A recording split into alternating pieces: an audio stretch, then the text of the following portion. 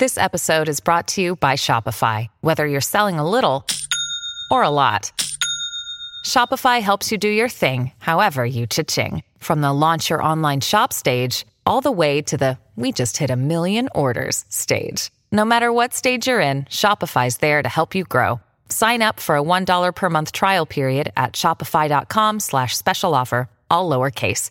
That's shopify.com/special offer.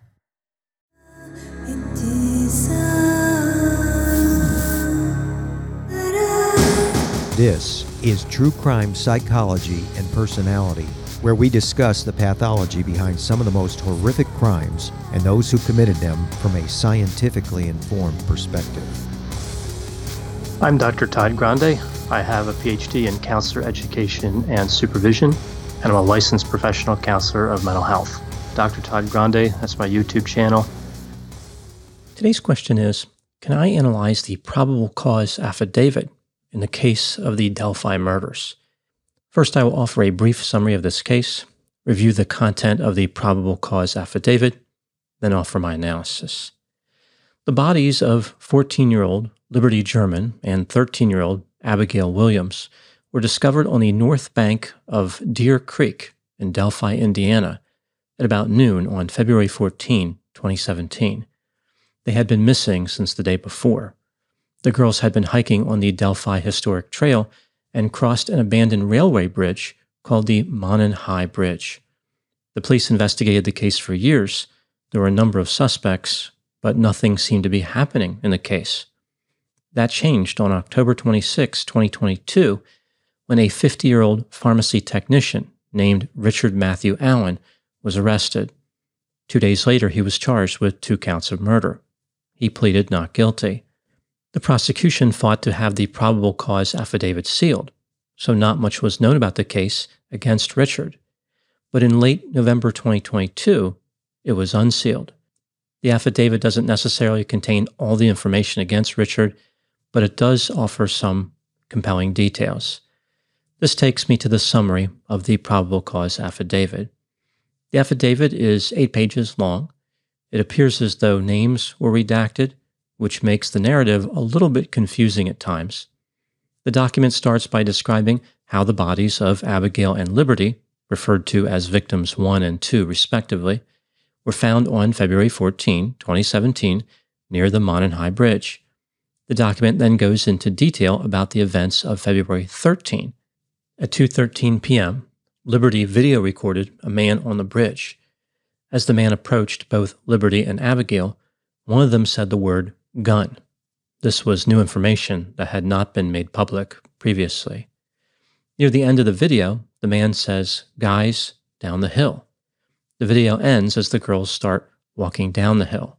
After this, there was no outgoing communication from Liberty's phone. After the victims' bodies were discovered, the police found an intact cartridge between the 2 bodies, about 2 feet away from Liberty's body. This cartridge was a .40 caliber S&W. The cartridge had not been fired. Again, it was intact. So there was a case, bullet, primer, and propellant. All the parts of the cartridge were there. The affidavit claims that there were extraction marks on the cartridge, presumably on the case. The police are suggesting that the cartridge was ejected from a semi-automatic firearm by someone who manually cycled the action. The affidavit then switches over to looking at witness statements. The police interviewed 3 juveniles who told them that they were on the Monon High Bridge on February 13, 2017. They were walking on the trail toward Freedom Bridge, which is about 0.7 miles away, when they encountered a man wearing blue jeans and a light blue jacket. He was walking with a purpose, kept his head down, and his hands in his pockets. His hair was gray and maybe a little brown. He had something covering his mouth. One of the girls described the man as kind of creepy. They greeted the man by saying hi, but he just glared at them. 4 other witnesses saw a man on the Delphi Trail as well. The first witness said that she observed a man similar to the one featured in Liberty's video standing on the Monon High Bridge. She also saw Liberty and Abigail. This witness's vehicle was captured on video leaving the area at 2:14 p.m., which was 1 minute after Liberty captured the man with her cell phone camera.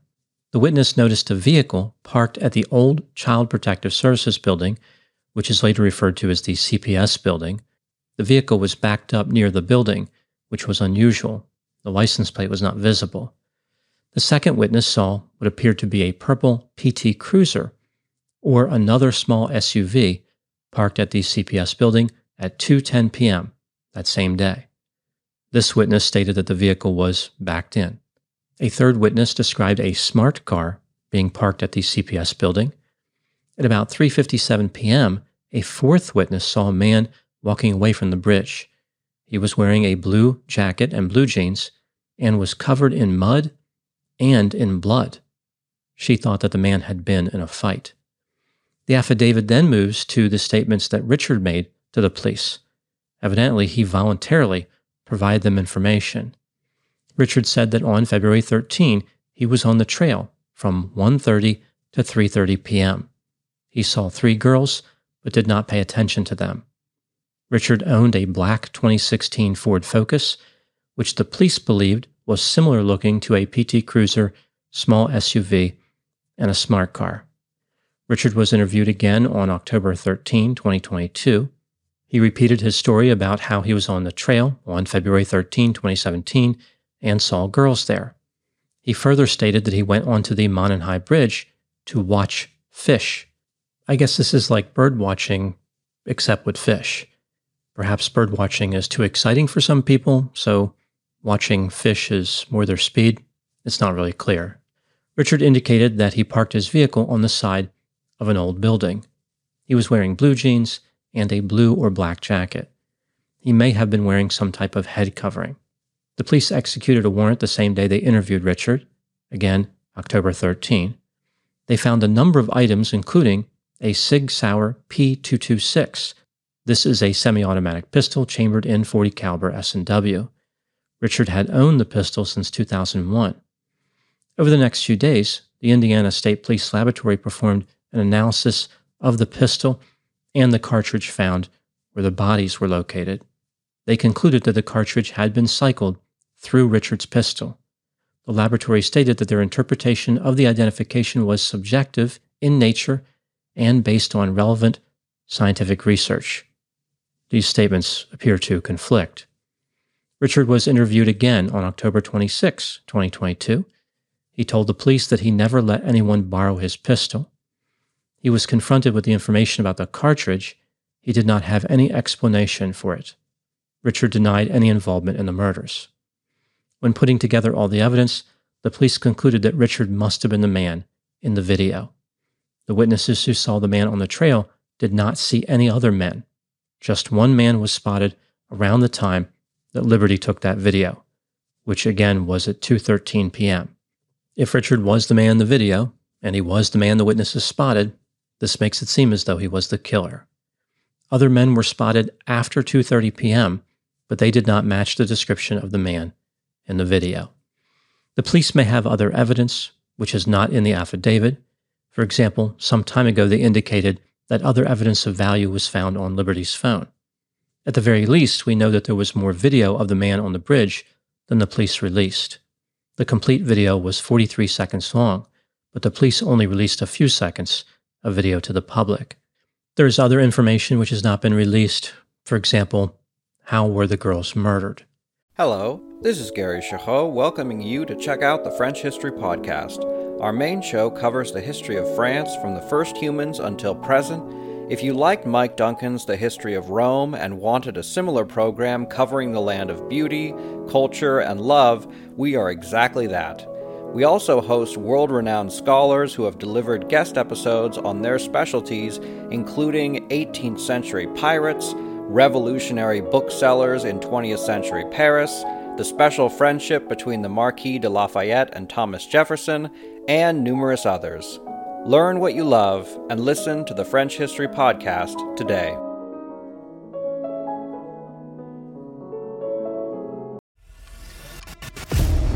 "24 hours ago, I found out the person I'd been dating and seeing for the last 6 months as a con man."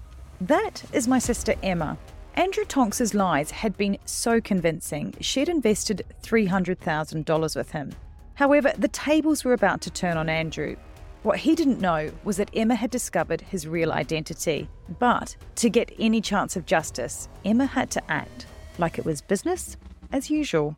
Coming up in this series, and that's when murder, all this stuff goes through my mind. I'm really, really scared. I'm assuming Sarah has watched too much Netflix and figures I've been defrauding you. Couldn't be further from the truth. That's what this was, a real-life story that seems so unbelievable, but it was actually true. A true story that all starts with one simple swipe to the right. I'm Sarah Ferris. And I'm Emma Ferris, and this is my story, Conning the Con.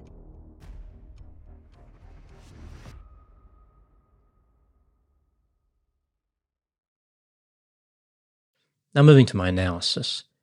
Based on the evidence in the affidavit, do I think that Richard Allen is guilty of the murders? Let's take a look at the factors both for and against the idea that he was guilty, starting with the inculpatory factors. Richard lived within 2.5 miles of the Monon High Bridge. He had knowledge of the area. Richard admitted that he was on the Delphi Trail during the time when it is believed the murders were committed. Richard's physical appearance is somewhat similar to the man captured in the video. He is about the right age, height, and weight, and he admitted wearing clothes which were like what the man in the video was wearing. Several witnesses spotted a man who appeared to be the killer. They described somebody who looked like Richard. No other men were spotted during that time. Richard was not spotted after that video was taken, presumably because he was committing the murders. One of the girls mentioned a gun. Richard owned a gun. It was chambered in the same caliber as a cartridge which was found between the bodies, .40 caliber S&W. The police laboratory claimed that marks on the cartridge matched Richard's pistol. Presumably, the marks were made when the cartridge was manually cycled. The vehicle parked near the CPS building may have been Richard's Ford Focus. Now moving to the exculpatory factors. Richard does not match the general profile of someone who would commit this type of crime. For example, Richard does not have a criminal record. He does have a stable romantic relationship and a history of steady employment. If he was the killer, why didn't he get rid of the gun and move away from the area? Just because witnesses did not spot another man on the trail doesn't mean that there wasn't another man on the trail. Richard owned a 2016 Ford Focus. It does not look like a PT Cruiser, small SUV, or a smart car. One could argue that the PT Cruiser and the smart car are among the most distinctive vehicles on the roads. They are the most difficult to confuse with other vehicles. It seems very unlikely that the police were able to match the .40 caliber S&W cartridge to Richard's Sig Sauer P226. The science behind connecting parts of a cartridge to firearms is shaky even under the best of conditions. The ideal situation would be trying to make a match involving a gun that was discharged. When a semi-automatic pistol is fired, a lot of force is generated, and various components of the gun touch different parts of the cartridge. This can create marks on the case, primer, and the bullet, which may be distinctive. In this instance, the police are not talking about a gun that was discharged. They're talking about Richard pulling the slide back on his pistol and manually ejecting an intact cartridge. This does not generate a lot of force and would not necessarily make any distinctive mark on the case. The primer and the bullet would not be involved at all. It's not clear why Richard would do this. Perhaps he did not know how to operate the gun properly, or for some reason he decided to empty the chamber during the commission of the murders. Seems like unusual timing, but maybe he was nervous or agitated. Either way, there are many reasons to believe this identification is unreliable or insignificant. Here are a few examples. Maybe the cartridge was there when the girls were murdered. How did the police know that the killer left the cartridge? Why would the killer leave a cartridge at the scene? A cartridge can be cycled through any number of pistols, any number of times. Richard could have run that cartridge through his pistol or other pistols 1,000 times. How did the police know the marks were created by the cartridge being cycled one time through Richard's pistol? There is no scientific reason to believe that a manually cycled cartridge could be matched to a pistol with any acceptable level of reliability. When considering all the evidence that the police presented in the probable cause affidavit, do I think that Richard Allen is guilty? I think he's probably guilty in reality. He does look like the individual captured in the video, but there's no way that he's guilty beyond a reasonable doubt. As far as I'm concerned, the whole theory about the cartridge cannot be trusted. In addition to the identification not being based on science, it doesn't appear as though the officers really understood the difference between a cartridge and a bullet. A bullet is just one part of a cartridge. They referred to the cartridge as a bullet more than once in the affidavit.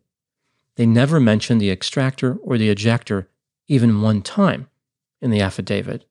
These are the two components of the pistol that would have made the marks on the cartridge case. There is a sense that the police were one step away from saying something like, "The thingy that goes bang bang, abandon the shiny metal tic-tac that makes it flash."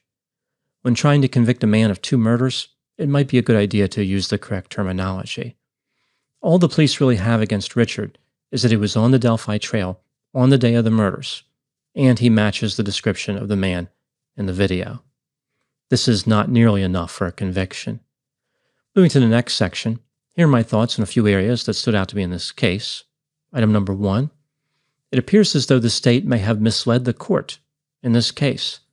The state argued that they wanted the probable cause affidavit to remain sealed because they had good reason to believe Richard may not have been the only person involved in the murders. The problem here is that no one else was mentioned in the affidavit. What are they talking about? Who is this mysterious other person? This type of situation happens all too often. Prosecutors argue to keep information from the public, but when that information is finally revealed, the public realizes that there was no need for it to be a secret in the first place. Item number 2, the case against Richard is built mostly through his own cooperation with the police. This is yet another example of why it's never a good idea to talk to the police. They are not on the side of citizens. Richard may have been trying to be helpful, but he may have talked himself into spending his life in prison. Item number 3, Richard apparently spoke to the police for the first time several years ago. Why did it take so long to arrest him? The police told the public repeatedly that they were diligently working to close the case. Yet Richard was available this whole time. He didn't leave Delphi, Indiana. The police could have interviewed him at any time. There is this sense that the police in this case are incompetent. Now moving to my final thoughts. If Richard Allen is guilty, he is a very unusual killer, one with no criminal record. If Richard is innocent, he has exposed the tremendous incompetence of the police. Either way, there should be consequences. It's just a matter of figuring out which party should be held accountable.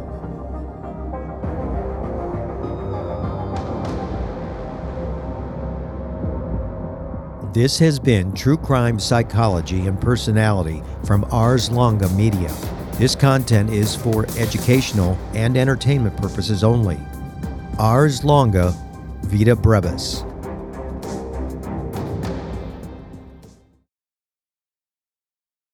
My name is Bill Huffman, and I am a former Cleveland news producer, and I am now the host of the podcast, Who Killed? I began the show focusing on the unsolved murder of Amy Mihaljevic, and now each week I explore a different case with a focus on some of the victims who don't get the attention they deserve. I have a deep catalog of over 225 episodes, so there is a guarantee there will be something for you. Who Killed is an evergreen podcast, killer podcasts, and slow burn media production. Subscribe today wherever you get your favorite shows.